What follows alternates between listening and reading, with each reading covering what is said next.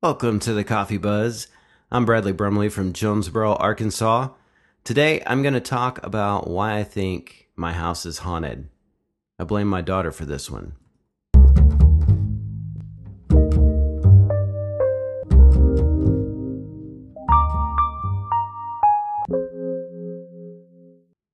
Hey, thanks for listening. I appreciate that. Just got back from a run. Well, I could barely call it a run. I went for a couple of miles. It's been a long time since my last run, and hopefully, this is going to be my slump buster, but uh, I don't even know how slow I was, I'll be honest, because I don't even have a running app on my phone at this point. That's how much I have strayed off the path. I used to be a regular runner, and one of the reasons I had Victor on was to try to kickstart my habit back in. So I need to listen to that episode again, but hopefully I can because my dog just keeps looking at me, and she goes crazy if I don't give her at least 3 runs in the week. At any rate, it is kind of hard though, because once you've gotten out of the routine, it is exponentially harder to get back in the routine than it is to maintain that even at a high level. Even doing long distances, it's easier to do, I think, 30 miles a week than to come back from not running for like 2 months. I just got to get back out there. And that's what tonight was. I got out there and it wasn't pretty. Definitely wasn't my best 2 miles, but it got the job done. And so I'm on a 1 day streak right now. Hopefully I can keep that up, but even if I just completely fail and I don't show up Thursday, I'm going to show up Friday or maybe Saturday, but I'm going to show up. That is if this Sahara wind, or no, Sahara dust, if it would calm down just for a little bit. It's got me hacking and coughing like crazy. I think it's just we live in a crazy world where dust from Africa can make its way to Texas. But it's doing a number on my allergies. Kim would call it my man flu is coming back. Apparently, this is some cruel inside joke among the women to ridicule us men. I don't know if you other guys have heard about this, but they are out there making fun of us for not being able to, hold our own when it comes to being sick. You should just look it up. There's countless memes out there about the man flu. The basic premise is that men cannot handle getting sick. Apparently, we embellish the severity of our symptoms, and women are just so much stronger than us, which may be true, but I definitely wouldn't want to have a baby. But this man flu business is just mean. Kim didn't want to tell me about it at first. It's some sort of secret pact that all women have, but I got it out of her. I'm trying to raise man flu awareness here. I love what the Urban Dictionary has to say about it. They have a slightly different take. Here's one: man flu. It's not just a cold, it's a condition so severe that germs from a single man flu sneeze could wipe out entire tribes of people living in the rainforest. I like that definition. And you know what? It actually might be true because and I realize Urban Dictionary is not a authority figure in man flu or anything else for that matter, but they are entertaining. But what is true, they've been doing some studies. In at least one study reviewing 6 years of data, men were hospitalized with the flu more than women. Another reported more deaths among men than women due to flu. Apparently, testosterone may play a role. Men with the highest levels tend to have a lower antibody response. So, actually, the more you have man flu, the more manly that you are. That's the way I'm reading this information anyway, and I'm not being biased. Um, Here's the best, I think, definition of man flu out of the Urban Dictionary, and I'm just going to leave it at this, all right? I'm going to get off the soapbox, but Men suffering from man flu want nothing more than to get out of bed and come to work, but they are too selfless to risk spreading this awful condition amongst their friends and colleagues. I can't even read this next sentence without laughing. In this sense, they are the greatest heroes ever known. Sorry, I should have not laughed beforehand, but that definition just really cracks me up. All right. So I'm going to stop rambling about that nonsense and let's get down to business and make some coffee.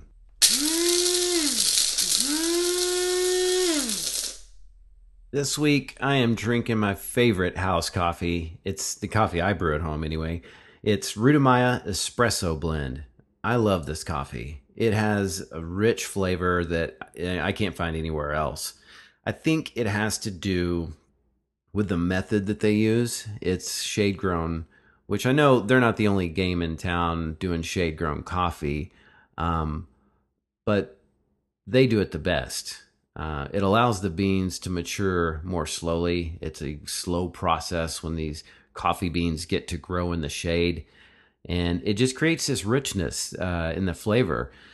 This process also increases natural sugars, which I think help with that. You combine that with a roasting method that Ruta Maya uses, and you got an outstanding cup of Joe there. It's organic, which I think is very important for coffee. With non-organic coffee, they use a lot of pesticides. So I always go with organic with my coffee, if at all possible. And that's the way it was intended anyway. That's how the coffee was made back in the 9th century, was it? All of it was shade grown, and all of it was organic. Of course, they didn't have DDT back then. But as demand increased, the methods changed. By the 70s, they were doing full sun variety of coffees and using chemical fertilizers and pesticides, basically to compensate for the lack of nutrients that weren't in the soil anymore. This process is really bad for the environment. The increasing number of full sun coffee plantations has led to incredible deforestation of the tropical forest around the world. So there's another reason to drink organic and to drink shade-grown coffee. Like this one, I guarantee you won't be disappointed, but you will need a coffee grinder because they don't even sell it pre-ground. That's how serious they are about it. But I do prefer their espresso blend over the dark roast. Just my personal preference. All right, now that the coffee is made, let's get into the ghost story. Or at least why I think my house may be haunted. You be the judge.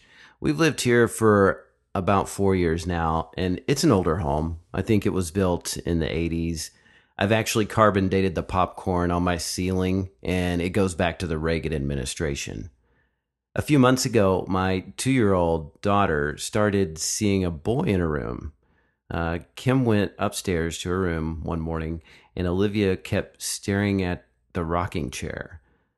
Kim asked her, what's over there? And she tells her there's a little boy sitting on the chair. At this point, Kim's kind of freaking out, but tries to remain calm. She goes on and asks her what the boy looks like. So Olivia says he looks different. This happens a few times, and she would ask things like, is that weird? And Kim would ask, what are you talking about? And then Olivia says, the boy over there, is that weird? I wish I had audio of her saying this because not only is it cute, but, it would lend more to the story. But at any rate, you'll just have to rely on my impression of her. So we didn't hear from the boy for a while. We didn't hear about him, at least. I think it's been 2 or 3 months. And last weekend, Kim goes upstairs and she says the boy was on her changing table. Kim asked her if he was still there. Olivia says, no, he went down on the floor. And Kim kind of looks at her and says, down on the floor? Like, how does that happen? Or don't you mean out the door? And so then Olivia makes it a point, pounding on the carpet. No, down in the floor.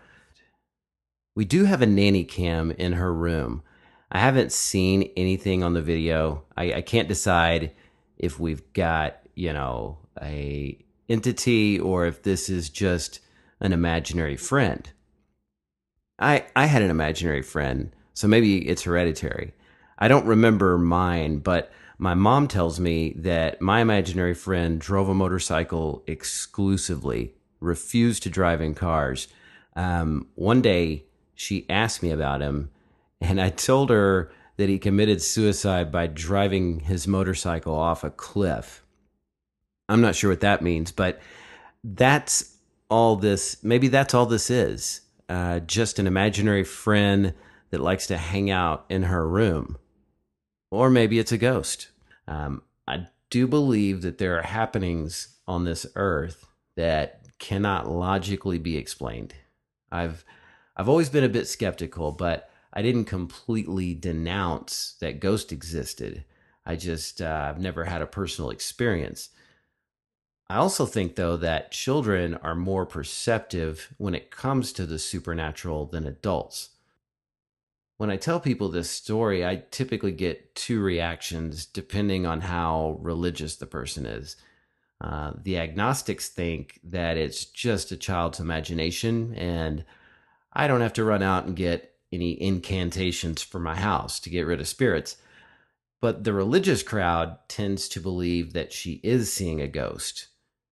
I kind of fall in the middle of these two groups. I'm not religious, but I'm not a everything can be logically explained guy either. The human experience, it just doesn't always fit into a nice, neat box that we can all feel comfortable with. And yeah, I try to be a tough guy, reassure myself there's nothing to be afraid of out there. It's all physical matter. But how do we know? How can we be really sure? And how do I know the difference between imagination and spirits? Well, I did a little research, very little, but I did some. And according to this medium, he's a psychic medium, Blair Robertson. He uh, he says imaginary friends tend to be flexible to a situation. When you ask your child about details, they'll often pause and create answers. But a spirit, like a real person, won't be flexible, and the answers will be forthcoming. They'll often be able to describe them with terrific accuracy and details without hesitation, as in the man was standing there and was wearing XYZ. So far, Olivia's friend does fall within this definition. He isn't flexible. He only appears in her room, never in any other part of the house. And it is worth noting that she doesn't appear to be scared by this boy. Her mom, on the other hand, well, that's a different story. But there is a theory going around the paranormal circles that children can see in the ultraviolet spectrum. If that's true, then her perception, her view, is like one of those uh, full spectrum camera shows where they chase the ghost around. Um, One reason I think it is possible that Olivia is seeing a spirit is that children don't have all the fear or skepticism that adults do on this subject. I think in order to develop the ability to see non physical beings, it takes not a non judgmental person who's relaxed and open to receive. When adults try doing this, trying to go into these areas, well, I can only speak what would happen to me if this were to happen, but it would probably startle me to the point where I would contract and just shut down. But children usually don't react that way. They're much more receptive. I'm kind of jealous that she gets to have this experience. I'm not going to lie. I know that probably makes me a bad person, but I just strive to see the world through her eyes rather than my boring adult view. Now, I'm going to kind of get off into the weeds here, but just stay with me. I won't I won't do it too much, but this really just intrigues me. There are those that believe that we are all spirits, and we just change bodies like the way you would lease a car. It's like that Police song, "We are spirits in a material world." I think we are fully formed as spiritual beings, but before we're born. And then we choose to be born, and then we forget our true nature as the experiences of the physical world take over our consciousness. Some children, I think, can forget who they are, or they forget who they really are more slowly than others. And so the ones that it takes longer are able to experience these dimensions at least a little bit longer in their childhood. I think everybody, though, has the ability to hear things that one or see things that one could say are paranormal, but we have to think like children do. It starts with accepting that you might not even know 0.1% about the universe or what it is or what it's about. For me, that number is probably more like 0.0001%. When it comes to Olivia's friend, maybe he's what's known as an earthbound spirit. And this is where, again, I'm going to kind of get a little weird on you. I hope you don't mind. But these earthbound spirit, that's an entity that exists, but not fully crossed over to the next realm. Part of them is still remaining on Earth. And these spirits tend to notice people that are sympathetic or sensitive, intuitive. And so that would basically be a child. They're also attracted to these types just because of how open they are. And if these spirits are real, just go with me for a minute. They're basically like an energetic mass that still occupies a space in our physical plane. And I think it's way too simplistic just to say they're deceased people. Um, there's also crossed over spirits, which are different than the earthbound. That is basically an energy that is fully in the light and existing in the realm of spirit. So this could be an angel, spirit guide, things of that nature. They're basically surrounded by love, compassion, understanding. I like this quote. If you want to find the secrets of the universe, think in terms of energy, frequency, and vibration. That's Nikola Tesla. So far, Olivia's friend, he seems to be a good ghost like Casper.